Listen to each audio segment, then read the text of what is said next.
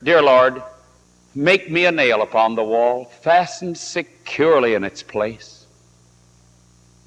Then from this thing so common and so small, hang a bright picture of thy face. And we thank you in Jesus' name. Amen. This evening we want to share with you how we can reach out to human souls in a new way of fellowship. In the last study, we learned three particular specific features in the life of Jesus in winning others. We dealt with the idea of a prayer group.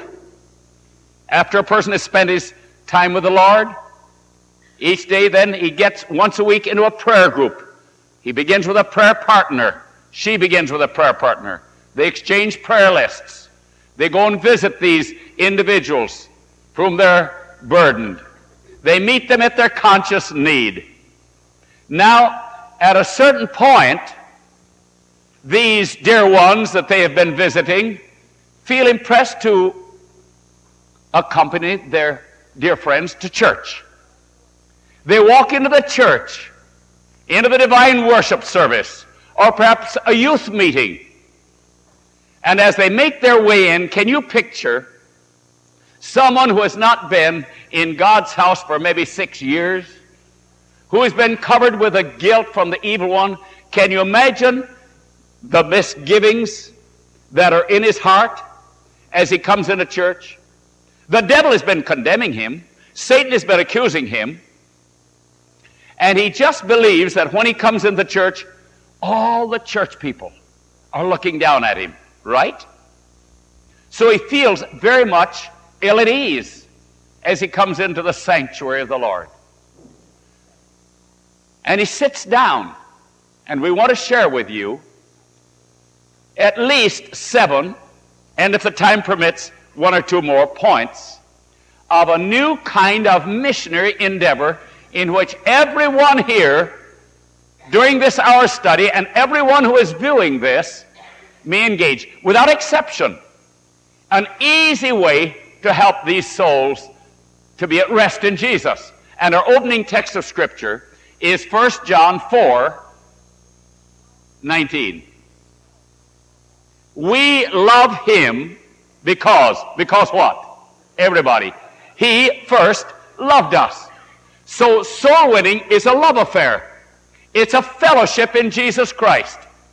And my friends, if you and I will always think of working for that individual who does not know the Lord, if we'll think of this relationship as a love affair, as a high spiritual courtship, and we bend every energy to fit into this divine courtship, our way of sharing Jesus Christ can dramatically change. There are tens of thousands of people that come into Christian churches every year who never return the second or third time because the Christians are a little timid. They don't stop to realize that a little handshake with a little smile can make a world of difference. What difference does it make? It makes this difference. That individual coming in has been accused by the devil. The devil has told him that Christians will accuse him. But when the Christian extends a hand, an arm, and shakes a hand with a smile, it stops the devil right in his tracks. No, they aren't accusing me. No, they like me. We love him because he first loved us. That's soul winning. It is worth 2,500 Bible studies without the love and the fellowship of Jesus Christ. Aren't you glad that we can all do that? How many who are sitting here would like to do it in every service? Will you lift your hands way up? Those viewing too, will you lift your hands? Yes, we see some of you people viewing. We see it by faith, that's right. Number 3. In every Sabbath school class, some call it a Sunday school class, in every Sabbath school class, always introduce the guest. I'm thinking of an experience where a fellow minister was teaching a Sabbath school class. And on the other side of the sanctuary was a big open space. And while he was teaching this class, in walked Mr. and Mrs. Blank. Mrs. Blank was a member of the church family, but her husband was not. He didn't profess anything. They came in, she brought her husband. They sat in that little open space. The pastor interrupted his class teaching. He turned in the direction of Mr. and Mrs. Blank. He said, "Mr. and Mrs. Blank, we're certainly happy to welcome you. I'd like to have you meet the members of our class." And he introduced Mr. and Mrs. Blank to every member of the Sabbath school class. Mr. Blank wanted to stay then for the preaching. After the divine worship service was ended, Mr. and Mrs. Blank, in returning home, were in deep conversation. Mr. Blank said to his wife, "Honey," he said, "I didn't know that I rated." "You mean that they introduced me?" Mrs. Blank told me personally, friends, that her husband wanted to come every single week from then on. Isn't that simple? We love him because he first what? Loved us. So number one, we do what? Shake the hand. Number two, as we shake the hand, we look in the direction of the individual and smile. Now, we don't overdo it. We don't say, "I'm glad to see you." No, we don't do that. Neither do we frown. We shake the hand and a good, warm welcome. And in the meeting, we greet and welcome a stranger in every Sabbath school class. That's three. Number four. Number four, we avoid what we call a special disease. Did you know there are church diseases? Epidemics. The disease we call programitis. Programitis. Now, programitis has kind of a little bite to it, doesn't it? The itis part. Programitis means that we have programs, and the itis means that we get bogged down in the program, and we're so encased and absorbed with the program that at the close and the beginning of the program, we forget that there might be a guest there. And we huddle in our own little group, forgetting that a stranger might be there. Let me give you an example. Many years ago, my wife and I were attending a youth meeting on a Friday night. I can't tell you how many thousands of miles from here. But all of the negatives happened far away from here. As we walked in that Friday evening, we were strangers. Nobody knew us. So we thought that we would conduct a little research, if you please. We would see whether this church had programitis or not. So we walked in, sat down, the people got up. It was a youth meeting. You know what age group is in the youth meeting? 30 years old and over. Why 30 years old and over? Because those under 30 years are not interested in programitis. They're interested in fellowship. And we're driving our young people out of our churches because they don't know that we love them. We're so absorbed in program. And the people would get up, one would get up and give her part of the program. Another person get up. So it went through the program. When the meeting was ended, my wife and I as strangers. Now remember, had we come in as a minister and his wife, we'd have gone around shaking hands, people. If you want to have friends, don't wait for them to shake hands. But we came in to represent the stranger whom they did not know. So we sat there. After the meeting was over, they huddled together in little groups. Not one soul there looked to see a stranger. We sat around there, stood around there for maybe, perhaps 10, 12 minutes. They're all very busily engaged with each other and chatting. They chatted just like magpies. I don't know what kind of a pie that is in a religious service. And finally I said to my wife, now the idea we've conducted our research, let's go. As we stepped out to the doors, the double door, and we opened the door, and my wife stepped out in front of me, and as I started out, I took one last look, and as I did, two ladies that were leading in the program took an extra look. And one of the ladies turned to her friend, much as say, I know who he is. And I said to my wife, let's keep going. Because we represent the stranger. We represent the stranger that came into that religious service. He came out of a week of weary labor, of heartache, perhaps financial loss, maybe the death of a loved one. It could be any one of a number of things that just made the heart ache. And he saw the lights on in a church, and he thought, perhaps somebody can bring me comfort. And he came in and sat down all through the service, and he left without one word of comfort, without one word of fellowship. May God deliver us. What do you say? The next morning, as my wife and I walked into a church service, there at the entrance, they had what they call a welcoming committee. Have you ever seen a welcoming committee? I love them. And I want to tell you, they're some of the most beautiful welcoming committees. And right here where we've been holding with this church family, some of the most precious welcomers I've ever met. My friends, the Lord Jesus wants you and me to realize that we love him because what? He first loved us. Soul winning, my friends, is a spiritual love affair. And when men and women sense the love, the unselfish love, human pressure is not necessary. We don't have to resort to human pressure. It doesn't say we love him because he urged us and urged us and urged us. We love him because he loved us. So let us ask God to keep us from programitis. Number five.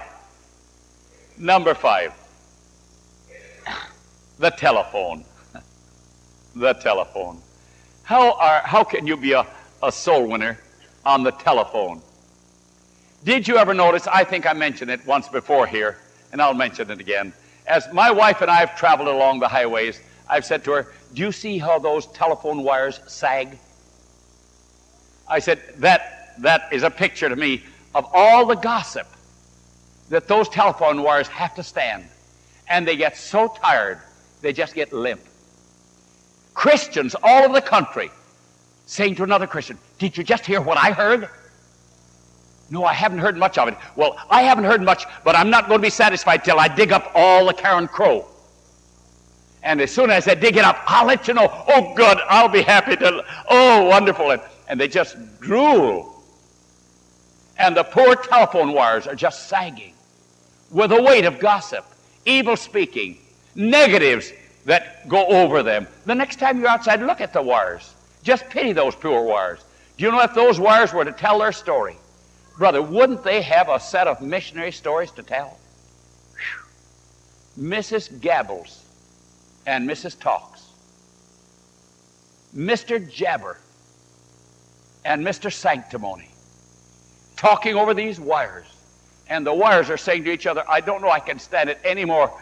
I've just got to, I'm sagging beneath it. There's a right way to use the telephone. Number 7, apologize. James 5:16, confess your faults. We have found that the great majority of people who have ceased to come to church have ceased to come because somebody has offended them. It may not be the fault of the individual who's offended them, but they're not coming. And when they don't come, instead of going and telling them, you know the truth, or you know this, go and say, will you forgive us? You'd be surprised what'll happen. I have gone to person after person in our travels. The pastor who has said, this person has been in church for several years. Somebody offended him. I said, well, let's go over. So we went into the house, knocked at the door, and the man opened the door, and I walked in and I said, look, brother, will you forgive us for having hurt you? And you ought to have seen the expression on the man's face. My friends, it doesn't cost anything but a little crucifixion of self, right? And my friends, if by my being willing to humble myself, some other heart will feel at ease in the sanctuary of God with his children, let's do it. What do you say? And not add and say, but you know, you're mostly at fault. Oh, no, no, no, no. Will you forgive us? Number 8. And this is the last. Number 8. The place to begin is at home. Practice this love at home. We're holding a series of meetings, I can't tell you how many thousands of miles from here, on how to win people by loving them. Just loving them.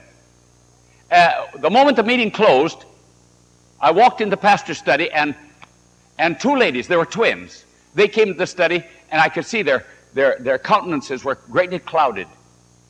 They said, from what you said tonight, the idea, they said, we don't know what to do. We are married to 2 of the meanest men that ever lived. And the one said, she said, I came a distance of 70 miles to this meeting. She said, my husband is a regular devil. She said, it's terrible how he's treating me. And her sister nodded assent. She said, that's right. She said, he's the meanest thing you ever saw. And my husband is just as bad. What in the world would you do when they're like that? I said, love them. Be a sweetheart. They said, what's that? What's that? That's what you were before you married them. I said, that means that you won't, for one thing, you won't quarrel. And the one said, oh, you mean we can't talk? Doesn't that say something? You mean we can't talk? I said, yes, you can talk, but when you start talking irritatedly, stop talking.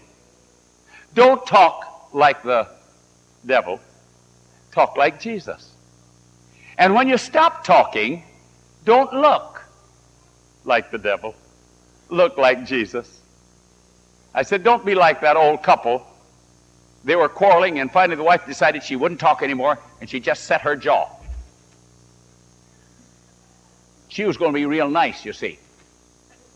And her husband turned to her and he said,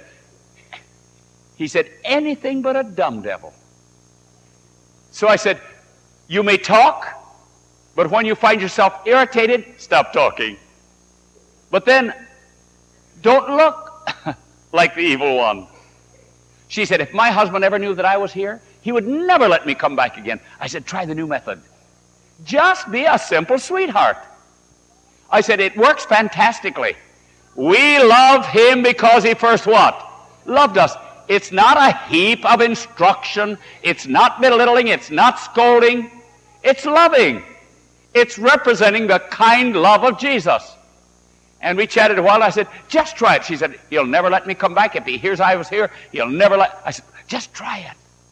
I wouldn't be a bit surprised if you'd be back in a couple of days. This works fast. Well, I can't believe it, but...